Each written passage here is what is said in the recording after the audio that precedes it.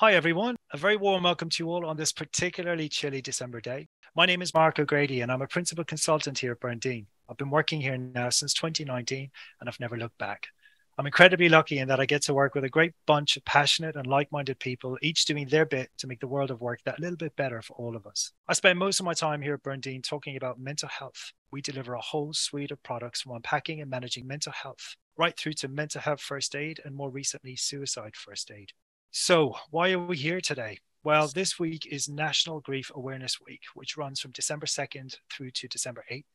And it's there to help raise awareness on all aspects of grief and loss on a national scale. It's an opportunity for all of us to think about those who might be grieving right now, and perhaps to think about our own grief as well and the support mechanisms that are out there. From a workplace perspective, how can we create a more compassionate workplace culture, one that truly cares during times of grief? A gentle reminder to anyone listening here today to please look after yourselves. And if there's anything that comes up for you, please make sure you check in with someone afterwards. We'll also be sharing a list of resources at the end of this session that will be available for you to take away. But before we do any of that, I'd like to hand you over now to my wonderful colleague here at Burndean and indeed our CEO, Victoria Lewis, to introduce herself and to let us know why she's here today. Victoria, hello. Thanks, Mark. So I'm Victoria. Yes, I am a mother, daughter, sister, partner, friend, and the CEO of Burndean. Probably in that order, to be honest. It's a privilege to lead a team of professionals who spend every day thinking and talking about emotions in workplaces. Why is this important to me, and why do I think it deserves airtime? Death is, of course, part of our everyday lives, but continues to be something that we find hard to talk about. Some cultures seem more comfortable than others, I think, like the ceremonies and the gatherings before, during, and after a loved one dies. They can be so truly magical to learn about. I do find, though, that perhaps one of the most common themes I hear in global workplaces is the fear around the language to use about death and the conversations themselves with the person who's grieving. Mark and I are not clinical psychologists or palliative medical practitioners, and we don't intend to hold ourselves out as such. But we are people who understand a lot about the dynamics of workplaces. These social environments are full of different people, different emotions and responses. Humans deal with death and grief differently. And we felt we'd share some of our experiences today in the hope that this can help us all navigate the complexity around death and grief and how we can support each other at work. So, Mark, I'd like to ask you a question. Can you tell me a little bit about your story with grief and why it's so important for you to speak about it today? Yes, of course. Thank you, Victoria. I'm here to tell you a little bit about my brother, Brian. Brian was a very funny, charming, and handsome young man who quite literally had the world at his feet.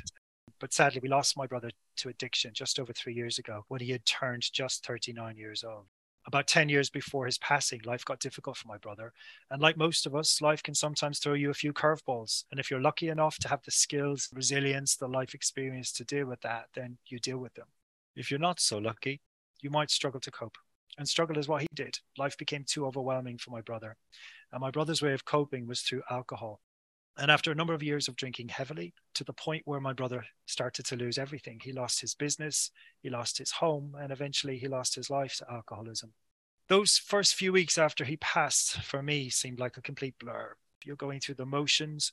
I was very much on autopilot, making sure that my parents were okay, making sure my sister was okay. I was organizing his funeral and all the administration that goes with that, running through checklists. And looking back, you think, how did I do that? How did I actually cope? And it wasn't until I got back in a plane and came back to the UK to what I call, inverted commas, my other life, that it hit me. My grief kicked in when I hit UK soil. So for the first few months, I wasn't myself at all. I was pulling back from everything socially. I didn't want to see people. I didn't even want to put on a brave face. I just started to cut myself off a little bit. So I began to withdraw. When I did see people, I found myself rattling off a few well rehearsed words to summarize my brother's loss and all of my feelings into one tight, neatly wrapped little package, usually with the sole purpose of making them feel better. Funny enough, it wasn't until later on down the line when I needed people to check in on me that they didn't. And I felt abandoned. I felt like friends and even family members didn't show up, quite literally. I would find myself getting really angry at them and mourning the loss of our friendship and our relationship. And how could we ever go back to where we were if they're not here for me now when I need them the most? That's how it felt for me. It was a roller coaster of emotions. So, yeah, Victoria, what about yourself? What does grief mean to you? What's been your experience? And why is it important for you to speak today? Oh, thank you, Mark, for sharing that. The story I'd like to share happened to me 22 years ago, and it was a deeply defining personal moment in my life and in my career. In 1999 and early 2000, I was expecting my first child, a boy, Tom. I was almost 8 months pregnant and preparing to go on maternity leave. And I was organizing my caseload and, preparing things at home when a routine scan showed he had fluid in his lungs.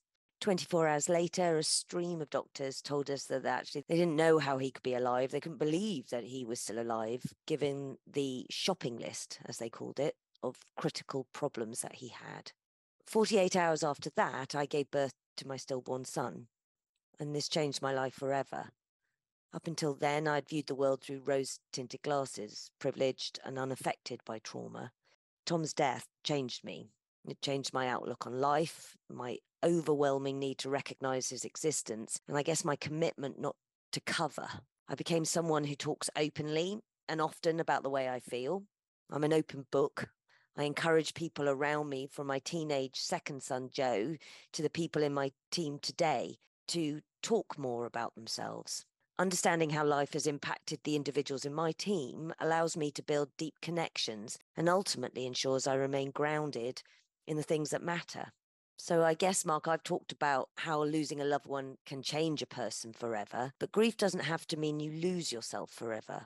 What got you through it, and how did you keep going?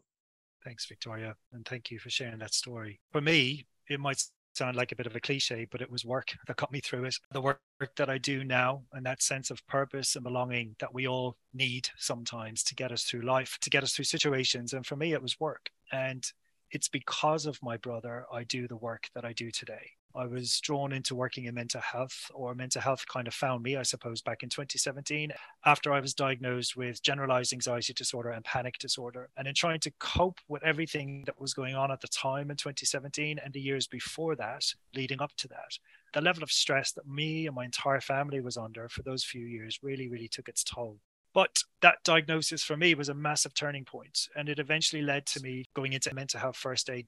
I went to a mental health first aid 2-day course as a learner, which in time led to me going into mental health full stop. I decided to retrain and qualified as a mental health first aid instructor in 2017, bridging that gap in knowledge and skills and awareness for other people. And the thing is, for every session that I deliver since then and to this very day, my brother is at the very heart of it. He's always there in the back of my mind, or right at the forefront, depending on the day. My brother's always there with me. I like to think that Brian is part of the Burndine team, and he's on my team. And I'm pleased that this can be part of his story and part of his legacy, if you like. Also, for me, work was always a bit of an anchor. It felt safe and familiar and reliable. And those are the things that we look for when we're scared and troubled and vulnerable. So not everybody feels that way, but that was certainly the case for me. So with that, thinking about the different types of grief that are out there, there's so many different types. I suppose any loss can be devastating, but how would you say, Victoria, how do you compare the loss of an elderly parent or a grandparent to the loss of a partner or a colleague or a friend? Is there a comparison to be made, and maybe should we approach it differently? Yeah, it's a difficult question. And so I guess first I should say I don't believe you can or should compare. There's no trump card here. The loss of a partner is not more or less significant than a grandparent or than losing a baby. But the experiences are bound to be different, not least because the relationships will be different and the lived experience of the person grieving will be different. When Tom died, I lost my baby boy, but I also lost the life I thought I was about to have. So I grieved him, and I grieved feeling him in my body. I recall that my arms ached for him. I literally, I can remember not knowing what to do with my arms. And afterwards, I read that this was common when mothers lose their babies. I mean, I was so conscious of my arms and these things attached to my body, and I just didn't know what to do with them. But the grieving went on and on, way past the 3 months maternity leave I had and long into my return to work. There's no template or one way to approach these conversations, but it is surely critical to try and understand what that individual's experience of grief is. And I'd like to share an example. I remember going into a colleague's, and it was a male colleague's office, soon after I learnt I was pregnant with my daughter, Charlie, about 6 months after losing Tom. And this was to tell him about my pregnancy. I know that sounds weird, but I decided to tell people early because I wanted people to know that I was really scared and excited, and that these two competing emotions might impact my behavior. I think a piece of me actually felt quite disloyal to Tom as well. I was excited about my new baby, don't get me wrong, but I wanted people to understand that I wasn't forgetting or replacing Tom. I felt absolutely compelled to tell people that. I don't think I had the language for what I was doing then. Now I know, I think that I was sharing what was happening to me, that I knew that the way I felt would impact how I acted and how I behaved with people.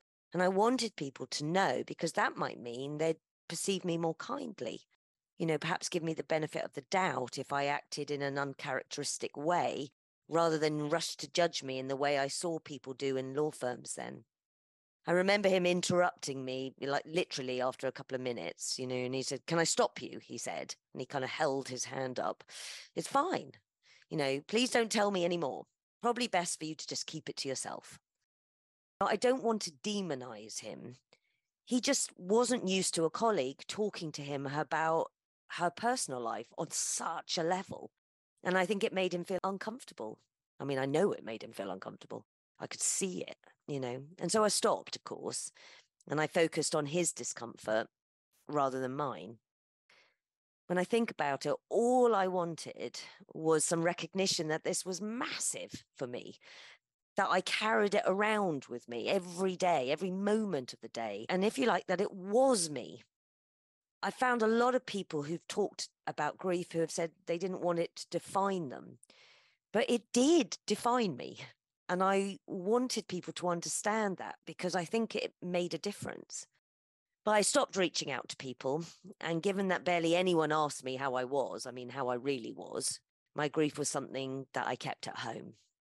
By comparison, Mark, how was it for you? I know your experience of grief was in a workplace that you'd only just started here at Berndean, and this was 3 years ago. What was your experience of grief like in our workplace? Thank you, Victoria. First of all, I just want to say I'm really sorry that you had to go through that all those years Thank ago. you. That sounds really awful. But thankfully, I think the world of work has moved on a little when it comes to talking about how we feel at work. And bear in mind, I'd been working in mental health myself at this stage. I qualified in 2017. Brian died in 2019.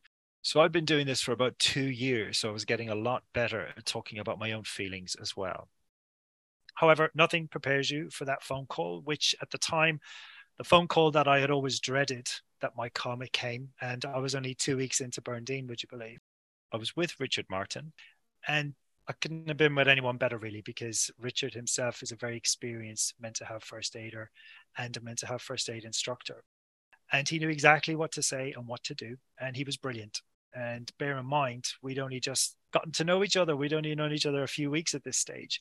But he said all the right things. And then he kind of sent me on my way. By the time I'd gotten back to the UK after the funeral and everything had passed, a few weeks into work, the very nature of the work we do is we're like ships in the night, aren't we? A lot of us are on the road a lot. This was pre-pandemic. We're not seeing much of each other in a typically 9 to 5 office style setup.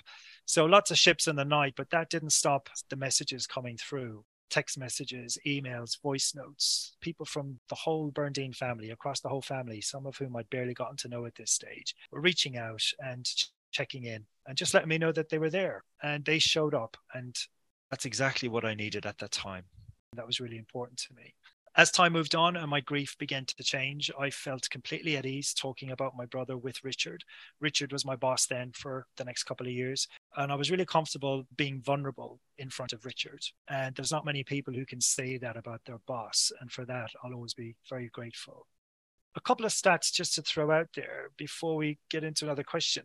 I was looking at a report recently from Marie Curie 2021 white paper they put together, looking at the prevalence of bereavement in the UK today. So they surveyed over 1,000 UK employees. And the prevalence of bereavement, about 24% of your staff right now are probably going through some form of bereavement in any given year. Up to 56% of your staff would consider leaving if they didn't feel as though you handled their bereavement well. So I'm thinking here compassion, care, understanding. Those are big numbers. Quarter of your staff going through something, over half of your staff considering leaving if it didn't feel right. So that's a lot to think about there from an employer perspective. Victoria, for anyone who's listening right now, to any employers out there who are still tiptoeing around this topic or who might be struggling with the how-to, what would you say to them? First, I just want to say, Mark, that I just love the idea that Brian is part of the Bundine family. That feels really good. I guess what I'd say to employers is that the how-to bit is the tough bit. There isn't one way to do this, but I do have a few ideas. I'm going to start with a policy. Maybe that's the employment lawyer in me, but I think bereavement policies are a really wonderful demonstration that you as an employer see death and grief as part of your team's lives. These policies can, of course, detail the time off, but also what life is like in terms of time on, how someone might work, the support that's in place, and the flexibility that can be provided. Policies demonstrate what is business as usual, if I can use that language, and hopefully not in a way that appears cold. But policies only get you so far. For me, this is about helping your leaders and all your people demonstrate really genuine listening skills, empathy, and support. Training around some of the language that is helpful, practicing ways of asking questions in a caring way. And you may think that this is common sense or not the responsibility of an employer, but this stuff is so hard. And it is an employer's responsibility to build and maintain an environment where people can be themselves, not cover, and have safe conversations. And frankly, some of us need the help and the tools to do that effectively. But I think you really can learn how to do this stuff well. I wanted to share a bit more of that research with our listeners, the Marie Curie 2021 research. And it told us that 58% of bereaved employees felt their performance was affected several months after the death of a loved one. And it's estimated that presenteeism of employees at work following a bereavement cost the UK economy a whopping 16 billion a year. This stuff isn't soft. It's stuff that as employers, we need to walk towards. Mark, from an MHFA perspective, what can organisations do to ensure their people feel that they're in safe hands?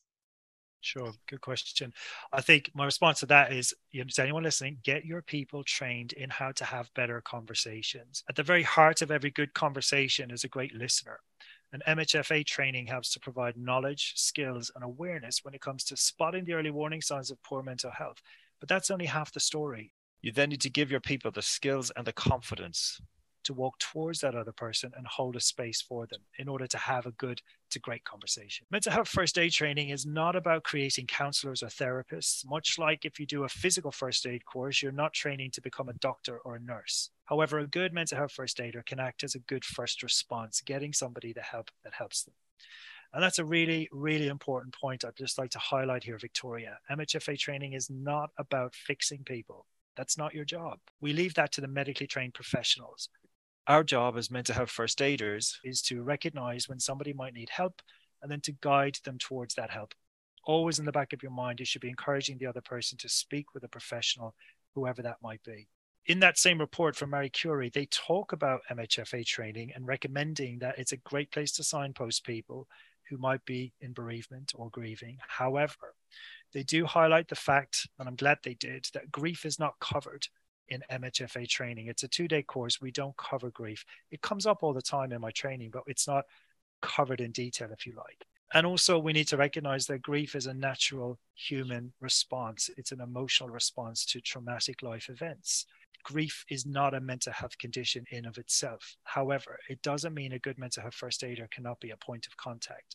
If you are going to be signposting people to your mental health first aiders or thinking about having mental health first aiders in that capacity, I would certainly think about giving them some additional training or make sure that they're really well versed in what grief and bereavement is before signposting in that respect. Another thing we do in MHFA training, we talk a lot about resources. There's some brilliant resources available to anyone who attends the course. And I pulled down just a handful here to highlight in today's session on grief specifically. So there's Cruise Bereavement Care. I'm always surprised by the amount of people who've never heard of it. They offer support, advice, and information to adults and young people when somebody dies. They run a helpline as well as facilitated bereavement counselling groups throughout the whole of the UK. There's other similar organisations like the Compassionate Friends, Dying Matters. There's a group called the Lullaby Trust, which is specialist support for bereaved families dealing with infant death. And SOBS, which is specialist as well, which stands for Survivors of Bereavement by Suicide, all doing brilliant work. Again, there'll be links and details to all of this at the end of the podcast. One other thing just to mention. I heard about these recently, which really took me a step back, but fascinating. And they're doing great work, apparently. Death cafes. Death cafes are popping up all over the place where they're bringing people together over tea, coffee, and cake to talk about death and dying, to try and normalize it and help people through their grief as well at the same time, which I think is fantastic. And I spoke to somebody who went to one not so long ago, and she said it was a real support to her. So something to look at as well. It's worth noting that the MHFA 2-day course has recently had a revamp and a repackage, and it's now including up to 3 years support for any mental health first aiders that come on board as well. So this includes access to ongoing training, resources, and access to the MHFA Supporter app. So Victoria, final question from a Burn Dean perspective. What else can people be thinking about when it comes to supporting others at work? Oh, wow. Well, there's so much to talk about there. The listeners will probably be relieved to know that we haven't got much more time. But ultimately, for me, this is about building psychologically safe cultures. Leaders need to lead, but everyone is accountable for their workplace culture. Psych safety is a community feeling. It's not a policy or a poster by the lift. It's about people stepping up and saying how they feel without fear of embarrassment, blame, ridicule, exclusion. But it's something that has to be cultivated. You can train for it, but it's about what you say or do in the moment, you know, in that precise moment, or what you don't say, to be honest, or don't do in the moment. Grief is an emotion, a big one. Employers can't afford to ignore the emotions of their teams. Emotions drive behaviors and performance. As I said, this stuff isn't soft. There's a wealth of research out there, and we've talked about the Marie Curie one already, but a wealth of wider research which supports the link between psychologically safe environments and innovation, creativity, and production. Today, in the post-pandemic world, it's widely recognized that there is huge value in an environment that allows space for different voices. Some recent research by Accenture shows a culture that changes to prioritize purpose, authenticity, and psychological safety leads to an increase of 29% in levels of trust, accounts for 59% of employees' intention to stay, and that's what we're all trying to achieve right now, and delivers to shareholders a 7.4% revenue growth premium. So start with ensuring you really are creating safe spaces for different and quieter voices, and then equip your people with the tools to protect those spaces. All right, back to you, Mark. Thank you so much, Victoria. Those are some powerful stats. And I love the piece around those voices, all those different voices, that rich diversity that we have in workplaces. Bring it out, bring it to the forefront. That's what's going to keep us going forward. Thank you so much, Victoria. And there you have it, folks. Through speaking about our own personal stories with grief and what we have learned along the way, we hope that you too have learned something here today. Something that you might take away for yourself, or perhaps something you can pass on to somebody else. As I've said, there'll be a list of resources linked in with the podcast itself as well, so you can access that if need be. And finally, I just want to say a great big thank you to you, Victoria, for sharing your own personal story and for being so open and honest with your feelings here today. I know it makes a big difference. Thank you, and for your story too. Thank you. Thanks, everyone. Bye for now.